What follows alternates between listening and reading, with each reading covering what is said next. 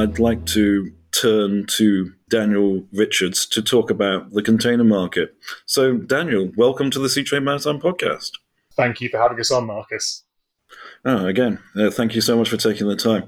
Could you firstly just tell our listeners about the outlook for the container market in 2023 in terms of demand and supply? It's worth recounting what's happened over the past several years, where really you had a period of quite volatile demand growth, where there was this initial sharp fall in demand for containerized goods towards the start of the pandemic in 2020.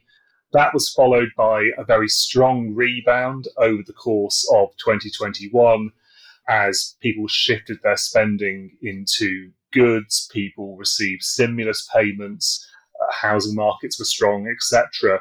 And that's been followed so far in 2022 by what's been a surprisingly weak trade growth environment, certainly in the latter half of the year. So it's been a volatile period for the container trade growth and quite a weak one in the past several quarters.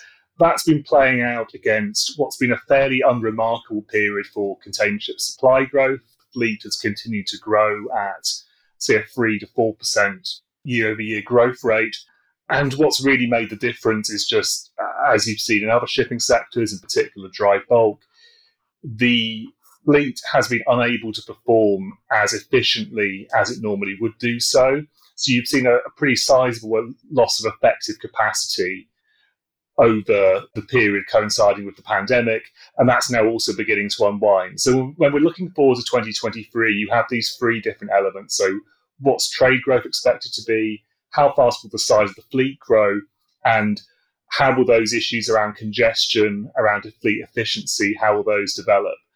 On the trade growth front, the very near-term outlook earlier in 2023 remains pretty weak. You still have an overbuild of inventory that companies are having to look at. You're seeing major pressure on housing markets because of the rise in interest rates worldwide. And you are still seeing pressure on consumer disposable incomes at the same time as consumers now have a wider range of services and things to spend their money on. So the trade growth outlook, at least for the first half of 2023, is going to be pretty challenging. It's possible that the scale of the demand destruction and loss of trade in the past couple of months has been so extreme that it's possible that when you get to the period after the factories shut down for Lunar New Year in China, there could be something of a rebound, but we're not seeing the signals yet that there's going to be a significant improvement in trade growth next year. And we don't have a firm reason to expect a very strong trade growth environment over the sort of medium-term forecast horizon. What's the kind of immovable big object coming down the line for container market balances is supply growth is going to accelerate markedly. So our projections have the size of the fleet as of the end of the year growing by around 7% year over year in both 2023 and 2024, and then above average growth again in 2025.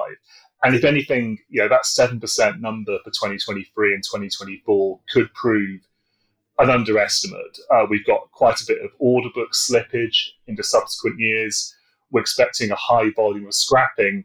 If that scrapping doesn't take place on the scale that we're currently forecasting, fleet growth could accelerate up towards 10% year over year, which is a huge amount for an industry that's quite mature on its demand side to absorb. So in 2023 as a whole, it's going to be a period where supply growth really does begin to outpace demand growth unless something completely unforeseen happens on the macro side. And it's going to be a challenging couple of years in terms of absorbing the current order book. Okay, so you've obviously got that big supply side coming in at a time when the market itself has been softening. I think one of the things that we've been following, and a lot of other people, has been this dramatic drop in the spot container freight rate. So what's going to happen then with the contract rates in the coming year as those come up for renewal? The current signals are pretty negative, I'd say, for the liner companies. In their Q3 results, a lot of the lines still managed to grow their average dollar per TEU freight rates on a quarter-to-quarter basis, which was perhaps somewhat surprising, given that we're already turning down then.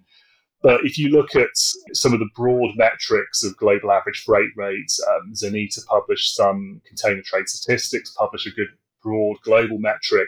Those are now definitely showing signs that contract rates are beginning to fall, and especially for new contracts being signed. Now, a higher proportion of contracts will come up for renewal in the first half of next year, and it's clear that the lines are going into that renewal season not on a great footing. Blank sailings aren't yet proving to be as effective a tool as they were in the early stages of the pandemic. So where the spot rates have led, it's likely that contract rates will follow. It will obviously differ across different shipping lines depending on their geographic focus, how much weight they put on spot versus contract business in the first place. But I think our base case position is that contract rates aren't an average dollar per TEU freight rates. They're unlikely to go all the way back to what you'd see in a weak market in the pre-pandemic environment. But unless something happens quite dramatic with lines being able to stop the falling spot rates, the pace of decrease has slowed a lot in the past couple of weeks. If they can engineer some kind of rebound in the freight market in the first quarters of 2023, then that will put them in a stronger position with respect to contract rates. But it seems that the average dollar per TEU freight rates are going quite a long way down towards normal, and that will play out by the middle of next year.